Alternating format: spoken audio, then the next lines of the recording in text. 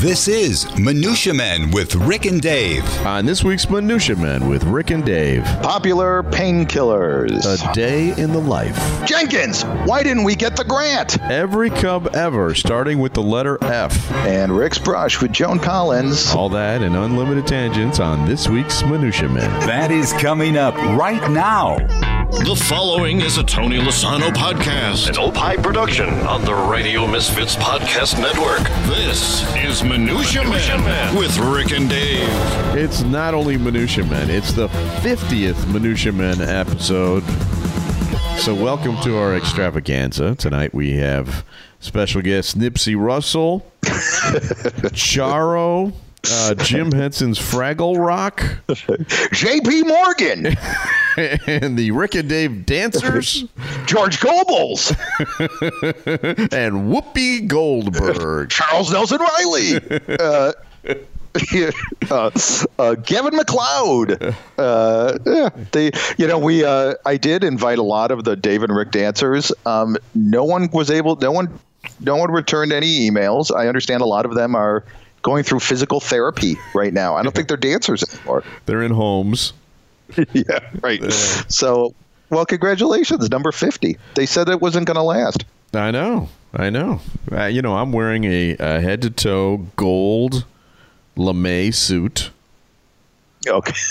Later, and it's Lederhosen, too. Oh, of course. Lederhosen, of course. I am wearing, actually, oddly enough, my high school gym uniform. With the short shorts? Yeah, the short shorts. It fits perfectly, too. I haven't gained a pound since 1981. Me too. I look great. Shall we just launch in? I've got a story before I forget. No foreplay today? No, forget it. It's not worth the effort. I better tell the story because at our age, I will end up forgetting it, right? Yeah. So this past week, I was at the grocery store picking up a prescription, and as I get older, I pick up more and more prescriptions. Yeah. I don't know if you're the same way. So I was picking up my anxiety medicine. Okay. Lorazepam? No, not lorazepam. I'm a Zoloft guy. Oh, okay. Okay. I've tried the Lexapro, didn't like it. I'm more Zolofty. I think is pretty much is my go-to. That's my house beer. That's the one step I'm not willing to take. I feel like if I'm not feeling my pain, I'm not actually living life. Yeah, you're not alive. Yeah. I don't think I'd like a Rick without anxiety. It's who I am. Yeah, exactly. Happy-go-lucky Rick's not going to do it for me. Yeah. I want Rick the Worrier about every little piece of minutia. Did you see what I just did there? Oh, very nice. Brought it right back home. So I was picking up my Zoloft. So I go to the, I go to the pharmacy. I go get it at the Jewel. So the pharmacy is at the, the end of the store. So I pick up my prescription and I pick up some other things like spinach, I think, some salad dressing, very healthy stuff. So I go to the checkout line. And I start chatting with the clerk, the lady. Okay, I don't know her name, Henrietta. The cashier. The cashier. We'll call her Henrietta.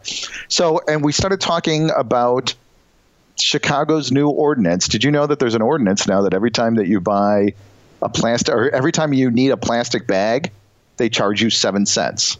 Did you know that? That's a city law? Yeah, it's like every time you go to a grocery store. Actually, I think it's every time you go to any store and they give you a plastic bag, it's 7 cents. Obviously, they're trying to encourage you to bring your own bags, which is interesting because I have bags in the car that I forget 100% of the time in the car. Yeah, me too. So me and Henrietta were conversing about the fee, the ordinance, and while we were conversing, someone took my empty cart. Okay. All right. You know how you have your empty cart? Right. So they took the empty cart. Well, my prescription was in the empty cart. So I noticed that my prescription or my card isn't there, nor is my prescription, and it being my anxiety medicine, Rick. I started to lose it a little bit, as you could tell. Of course, yeah. So I'm like, I'm complaining to Henrietta, and Henrietta brings her floor manager, and the floor manager goes to the store manager, and everybody is up in arms because someone took my cart with my prescription. So they go on It could be one of those roving Zoloft gangs. Yeah, right. So I go to the front desk. They go on the PA system. For the patron that took a card with a prescription, please bring it back. Did you see what I did? Did that sound like the PA system? That was pretty very impressive. So, and I'm getting mad. I'm really getting mad because I need my prescription. Calm down, sir. Calm down. And then I noticed that my prescription was in my pocket. So evidently at some point, and I didn't remember, I put the prescription in my pocket, so I wouldn't lose it. What would you do at this point? Because I'll tell you what I did, but what would you do at this point where everybody's up in arms? We've got floor managers going all around searching for this thing. What are you doing? What is the Rick move? So this is clear to me. What you do is you find the nearest cart. You put your back to everybody, and you go, "Oh, here it is," and then you pull out "Hey, thanks everybody for all your hard work. Appreciate it. It was just a misunderstanding. Everything's cool." That's what Rick does. He walks out, and everyone's happy. What does Dave do? Well, Dave basically didn't know what to do. Dave was frozen in time. I'm like, well, I can't mention that my anxiety medicine was in my. So I basically just kept the ruse going for like another 10 minutes. That's so nice of you. I know. And then finally, I'm like, look, I got to go to work. Here's my phone. Here's my name and number. Now, were you call a dick about it? Where you're like, listen, I got to go to work now. All right. Why don't you people keep looking? I'm a method actor, Rick. Right. So I don't break character. So yes, I was kind of a dick. I was someone who needed a Zoloft that was stolen, from underneath my nose. Okay. So I give them my name and number, and they were going to promise to call me if they found the prescription. They did not ever find the prescription. Well, what are the odds of that? Right. And I slunked off to the car, and I'm never going back to that Jewel ever again. That's the only solution is to just find a new pharmacy. Yeah, right. So that was me. So that maybe my solution wasn't such a bad idea. No, but I think you would have kept the ruse up a little bit too, I think. No, I don't think so. Maybe this doesn't happen to you very often, but this happens to me a lot. Well, it's happening to me more and more. So I double dosed my anxiety medicine and everything is fine. Okay. So there you go. Okay. Well, good. All right. Is that story worth it? I don't know. I think it's less than last week's 12-minute story, so that's good. And let's get into the actual minutia. This week's minutia with Rick and Dave. Do we have a sound effect or something? It's already played. It's already playing while you were pausing. Beer, a better painkiller than Tylenol, study says. Okay. All right. Now we're talking. This comes out of Glasgow. Actually, didn't we have a Glasgow story last? I think we did. Are you like subscribing to all the Scottish newspapers now? This is just a freak of UK nature. Okay. 2 or 3 beers may be a better painkiller than the stuff you get in the drugstore, a British study found. Researchers at Glasgow University in the UK say they discovered strong evidence that alcohol is an effective painkiller.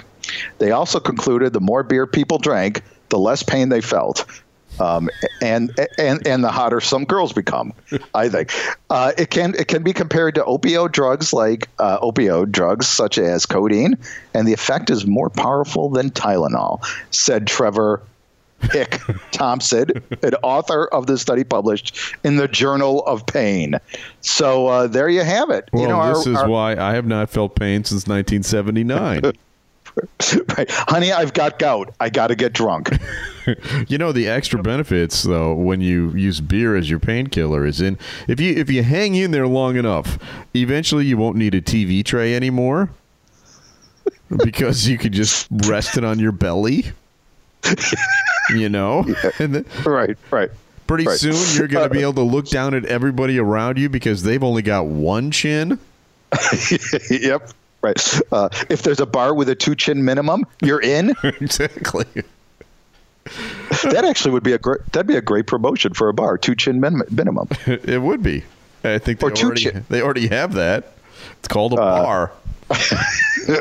Or 2-chin. 2 chins could be a great name for a hamburger joint. Oh. Huh? I was thinking about do you think people listen to this show with pen in hand, waiting for the $1 million ideas that you just flop out every 3 to 4 minutes? We're like Groupons of $1 million ideas. Yeah, right. No charge. Just cheap. So there you have it, Rick. You can, next time you talk to Bridget saying, or she's saying that you're drinking too much alcohol or too much beer. Yeah, honey, it's good for me. Okay. All right. I will keep that in mind. Now, for our 50th episode here, I'm going to give you a bonus. You ready for this? Mm-hmm. In my segment, my minutia segment right now, I'm going to do an accent for you. Okay. Free of charge. All right, because here's the story. Is it going to be a Chad? Is it going to be a accent from Chad? No, it is or not. Ghana? No, it's going to be from merry old England. Okay. This goes back to 1967. This is around the time that the Beatles were ready to come out with Sgt. Pepper, 50 years ago. In 1967. So you're going to be hearing a lot about Sgt. Pepper in the next few weeks. And there's a really great TV special I strongly recommend you go and see. If you can find it, it's probably on Netflix or something. It's called Sgt. Pepper, the 20th Anniversary. It was 20 years ago today. And George Martin goes through every single song on that album. It's just tremendous. But my favorite part of that special is when he has Paul come in. And he talks to McCartney, and he says, if you had to put one word on why Pepper, Paul says, drugs. Drugs. we were all on drugs. And he goes, well, not all the time. He goes, oh, yes, the whole time. Every song was about drugs. I can hear that, too, Are they fixing a hole where the rain comes in and stops their mind from wandering? But anyway, this week is also the anniversary of the BBC banning the song "A Day in a Life," and the Beatles on there. If you follow the Beatles on Twitter, which of course I do, they actually posted this yesterday. So I want to read. This is a letter from the head of the BBC to the head of EMI Records. Ready? Here comes the British accent, Dave. Ready? Are you buckled up? Yeah, I got my draft of bitter drinking right now. Yeah, and I've got tooth decay, and I'm just ready to go right now. Let's finger sandwiches. Yeah, finger sandwiches, tea, tooth decay, and my bitter. Let's go. Okay, dear Sir Joseph, I never thought the day would come when we would have to put a ban on an EMI record, but sadly, this has happened over this track, A Day in a Life. We listened to it over and over again with great care, and we cannot avoid coming to the conclusion that the words, I'd love to turn you on, followed by that mounting montage of sound, could have a rather sinister meaning.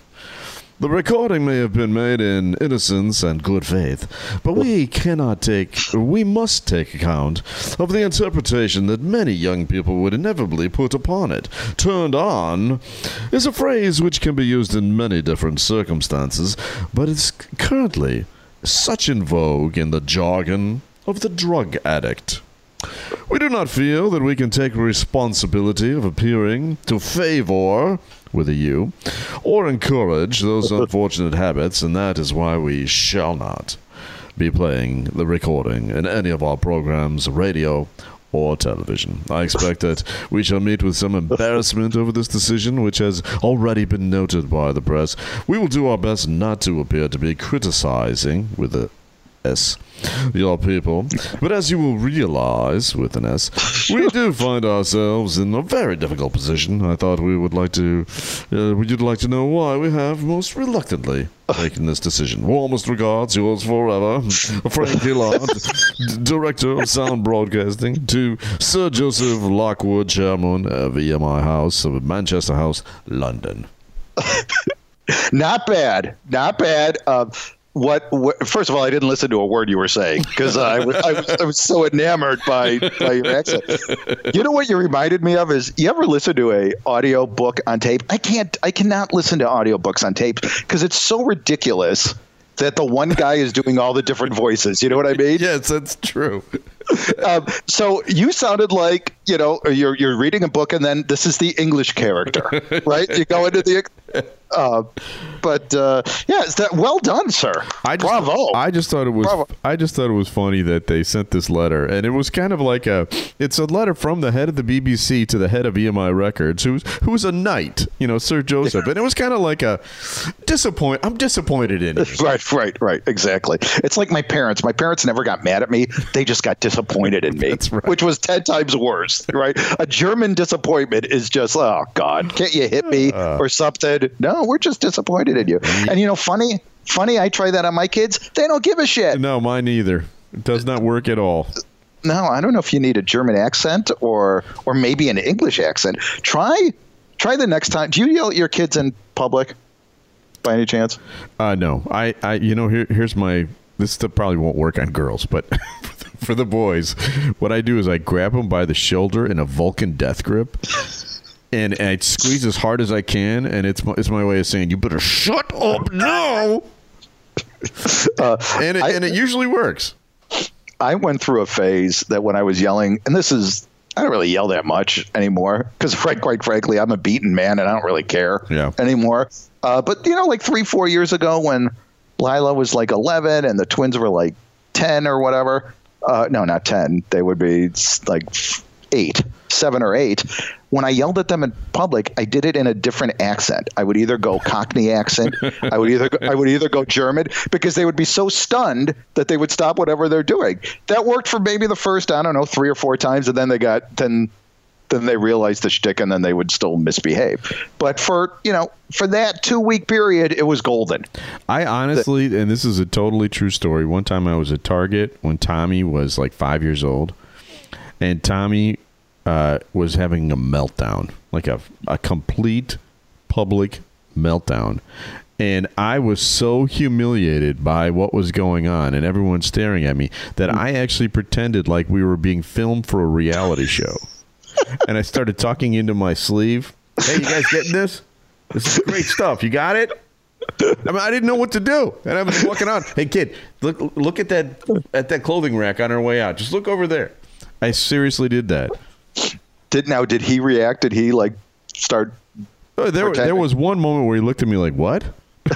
Before he continued on. Humor is all we got, right? It's our only tool. Right. Because I have yelled at my kids and they just look at me and laugh because I have no credibility whatsoever. Why is that? Why don't we have credibility? I don't know. Like Julia a couple years ago refused to put on her jacket to go to school. So I picked her up by her chest, put her up, and she was like 22 pounds. I put her up and I not slam her, but I put her against the pantry and I go, put your coat on. And she just looked at me and just started laughing like a spit take. You're like, all right, fuck it. Maybe that's why. Maybe that's why they have no respect for us. Right, because we bail pretty quick. All right, well. Again, love the accent, and I assume you will be doing a different accent every week. Then maybe I do several. I can do French. I can do German. I can do Dutch. So you're basically a European accent guy. I can do Brazilian. Can you really? I can do South African. Do a Brazilian. Not now. I've already used my one accent this week. All right. Okay. For our 100th episode, I'll bring in another one. That'll be our little. What is the big festival in Brazil? Carnival. That's it. It'll be. You'll have to do it at the Carnival anniversary or something, or when Carnival is going on. Okay. Do you have any more minutia for us? Cue up a Jenkins. Oh, here we go. When you're on the job and you're not doing it right. Jenkins! Time now for Dave to share stories of employee screw-ups. Jenkins! It could only be Jenkins! Jenkins with Rick and Dave. Jenkins! Now, we had, before you get to the Jenkins story, I want to tell the story of how, was it last week or 2 weeks ago that we had breakfast with Joel Daly, one of our authors. The three of us had breakfast, and he turns to us and he goes, I have a question for you guys. What did the poor Jenkins ever do to you? Yeah, that's and Joel Daly, who is I don't know, perhaps the coolest human on Earth, don't you think? A Renaissance man. Yeah, he's just like us. He is. Right? Yeah, he builds an airplane on his kitchen table. Yeah, just like us. Yeah, we do that Tuesday. We call that Tuesday in the Rick and Dave. Yeah. With the Rick and Dave show. You know what? For this story here, Rick, should I do it in a New Jersey accent? No, please don't. Okay. Every year since 1999, New Jersey Institute of Technology has offered a college prep program for low income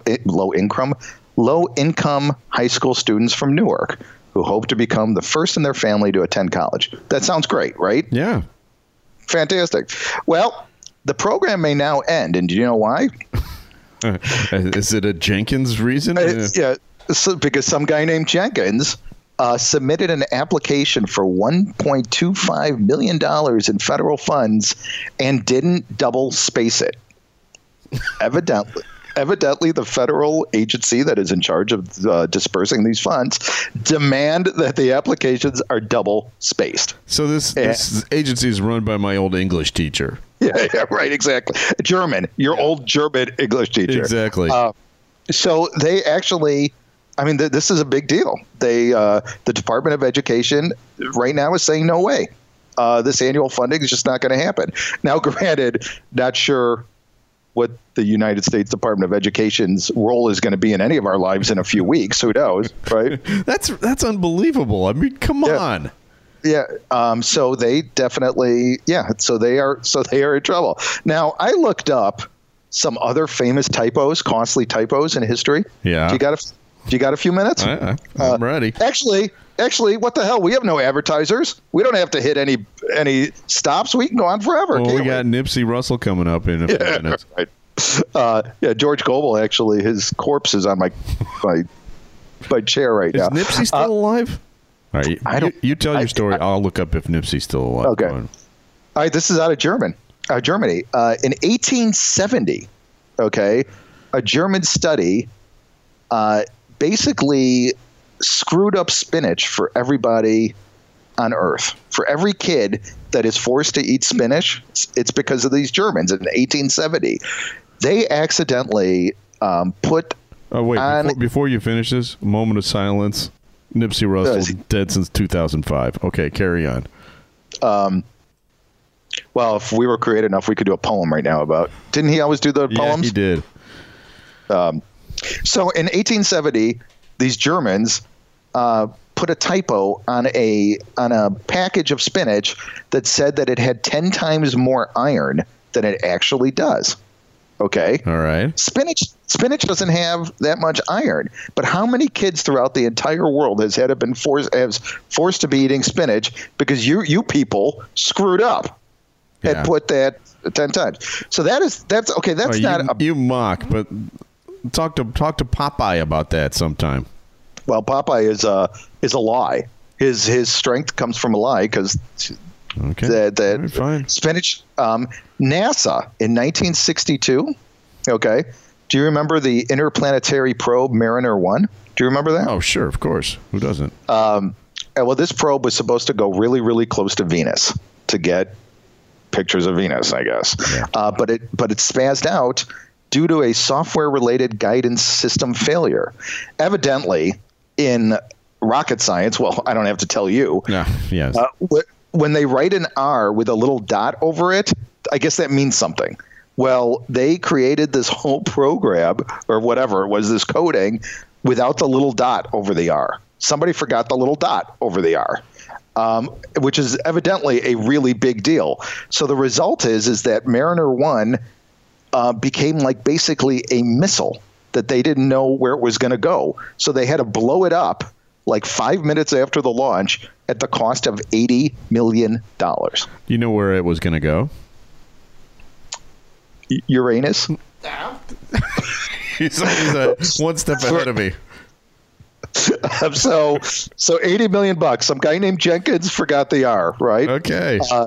This is my favorite one. In 1631, Royal Printers, if I could do it in English, Royal Printers, Robert Barker and Martin Lucas, printed the Bible. They got the big Bible account in 1631.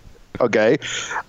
There in the Bible, there's 1,189 chapters, 31,101 verses, and 783,137 words. Did you know that? Probably not. No. That's minutia. Well, evidently, Robert Barker and Martin Lucas only printed 783,136 words. They forgot one word. Okay. What was it? That happened, and it was in Genesis 20:14. Yeah. Okay, it is Adam and Steve, isn't it? Oh, no, very good. No, they forgot they forgot the not in "thou shalt commit adultery." Oh, you're kidding me. I am not kidding you. Yeah, 16, they forgot, quote unquote. Right. Which incidentally, this Bible now is the favorite of all NBA players throughout the. That's pretty good. And historians have yet to reach a consensus as to whether the typo is the reason for England's larger than average population of bastards in the mid 1600s. So there you go. And it's referred to as the Wicked Bible. I love it. Yeah. So there you go. The king ordered. Oh, here's a little aside. The king, a little upset. King Charles I, kind of pissed at the printers. They were fined 300 pounds, which was basically a lifetime's worth of savings at the time. And then every existing copy of the book had to be burned, but there are 11 copies of it in existence today. Wow. That is a very interesting story and definitely minutia. There you go. So there you go. All right. It's time for our next segment. Time now for a collection of Cub geekness. This is Just One Bad Century with Rick and Dave. Okay, so Just One Bad Century is our website, justonebadcentury.com, which features history of the Chicago Cubs. And one of our features is called Every Cub Ever. And over this summer, I've been featuring them by letter. Like if you go on to justonebadcentury.com today, you'll see that there's a Every Cub Ever with the letter F feature. Why F?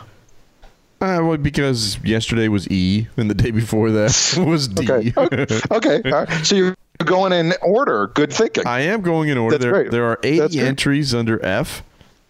Okay. There are 2 Hall of Famers, 5 managers, 2 celebrity fans, a Cubs broadcaster, a player author, a 1908 Cub, a 1918 World Series GOAT, the first Mexican-born pitcher in the major leagues, the most famous usher ever, 3 Foxes, a guy with the greatest nickname of all time, which it was Death to Flying Things, a musician, a Cub who actually kept a pet cub, and a live toad swallower.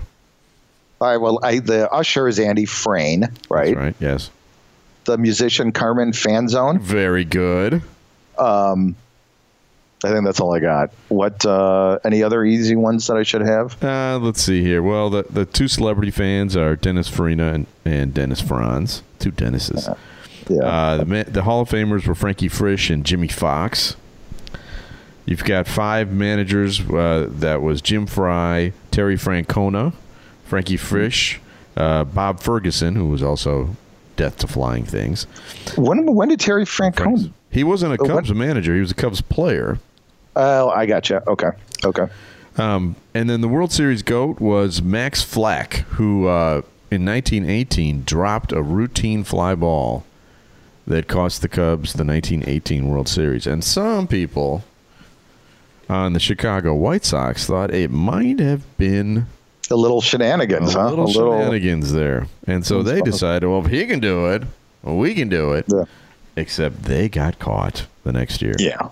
So you guys are better cheaters. Hey, what's going on with the Cubs? Every time I'm turning on the TV, they're losing in like the bottom of the 9th inning or something. So let me tell you about the Cub who kept a pet cub.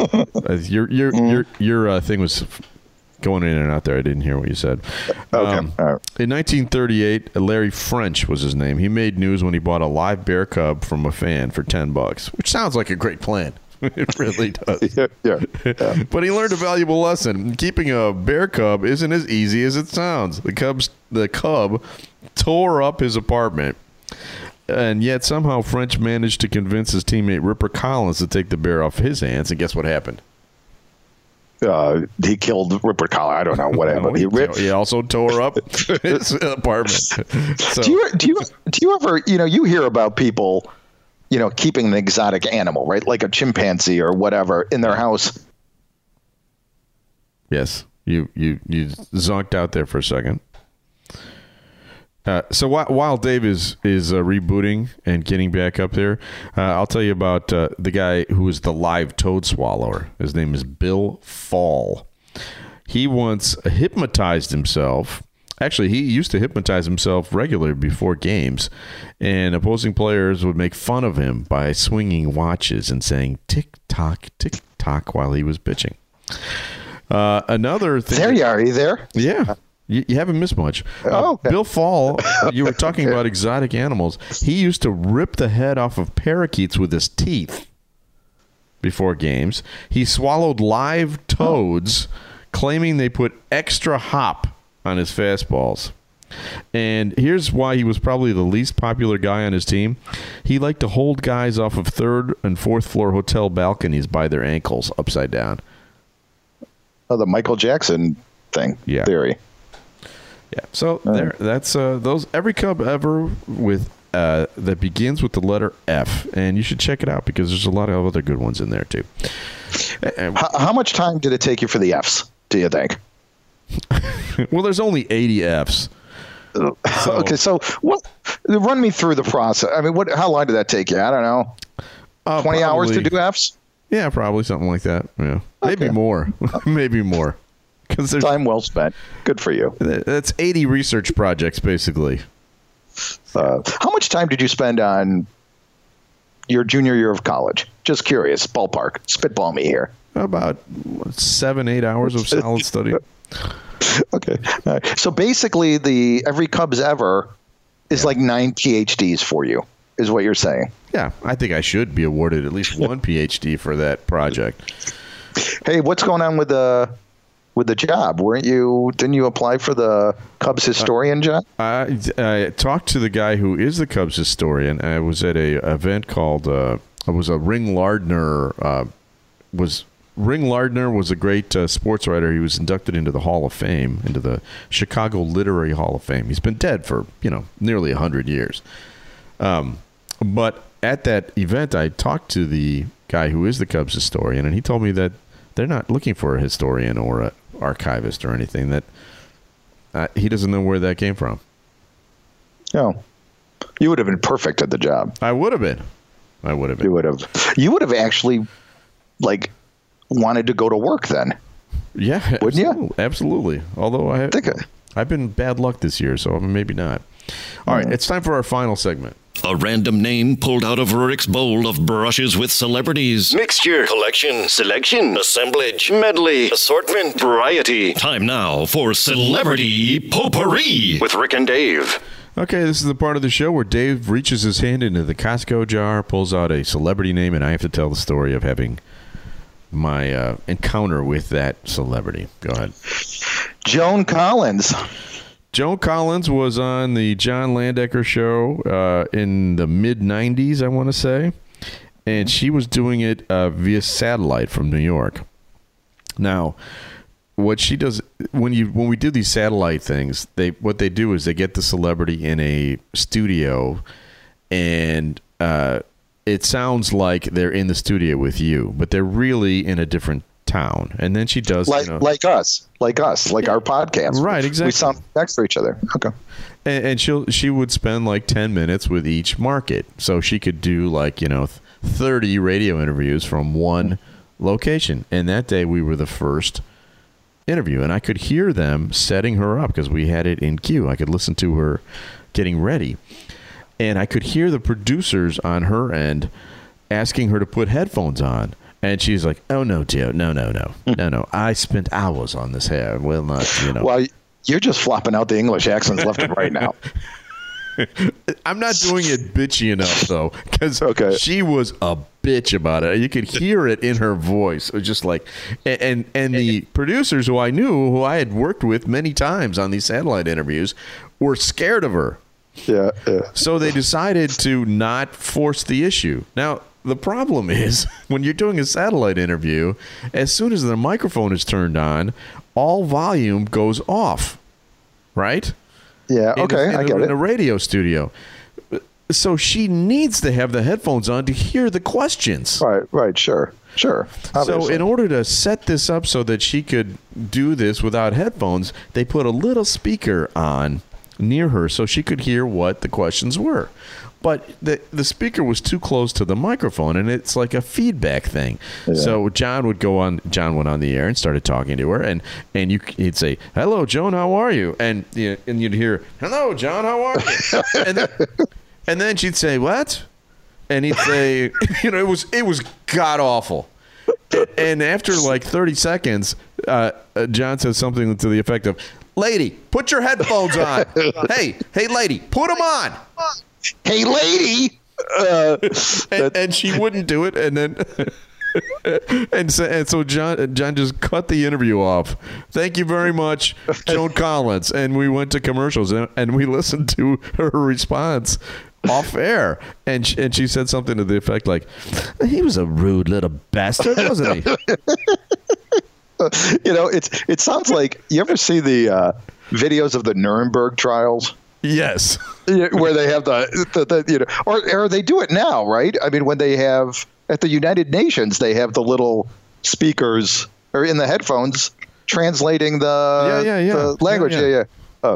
Wouldn't it be great if a wacky guy was the translator at one of these things and would just like do wacky, to the North Korean, just like knock jokes and stuff, just to be kind of fun? Wouldn't that be kind of? Don't you think that we kind of have to have that right now with in reverse? Yeah. When Trump is talking to somebody, there, his translator's like, "I'm not saying that." Right. Wait, we love you. Thank you very much. Yeah, everything is good. Thank you. Do what you're doing. All right. So anyway, if you like Minutia Men with Rick and Dave, be sure to check out some of the other programs on the Radio Misfits Podcast Network, like The Game Show. I loved it last week. Did you listen to The Game Show? Please tell me. It was just, I am just amazed at how much effort everybody puts into their show other than us. And I know I shouldn't say that out loud, probably. Yeah. But these guys, what'd you say? People can't hear this. No, I mean, we've got a couple of jingles and stuff, and we're really usually screwed up. And everybody has better technical, logical tech people on their staff than we do, too. Well, the big problem is that we have Rick and Dave. Yeah, but listen to The Game Show. My God, it's a civic treasure. Because great talk radio isn't dead. It's just moved to a better place. RadioMisfits.com. Find out more about Rick and Dave. You can check out EckhartsPress.com and ChicagoAuthorSolutions.com. If you'd like to reach us, you can drop us a line at MinutiaMenPodcast@gmail.com. You can also follow us on Twitter. You can subscribe to the show so you never miss a moment of it. And we would like to thank our executive producer, Tony Lasano, with Opie Productions. And actually, big news this week. I don't know if you heard this, Dave, but Tony has been named the executive producer of Bob Surratt Show on No way, I did not hear that. Good for him. That's great. Congratulations to Tony. We're distributed by Ed Silla of the Radio Misfits Podcast Network, and we'll be back again next week with another episode of Minutia Men. The preceding was a presentation of the Radio Misfits Podcast Network. Find our other great shows on iTunes, Stitcher Radio, and at RadioMisfits.com. Thank you. This has been a presentation of Opie Productions. Tony, can you shut up? Lasano and Friends. My name is Ron Majors. This is somewhat an entertainment show that we do here. And I'm honest here, I think we've only mentioned Trump's name 4 times. It's been very tempting to go towards that light, but the news has just got sucked up by him and puts almost anything he does What do you feel about that? It's almost like he's wagging the dog. A little bit. It's also the most amazing political story of our lifetime. It's hard to look away, isn't it? Yeah, it is. I just find it ironic that Trump is doing well and Ron Majors is getting ready to retire. I think there's some parallel there.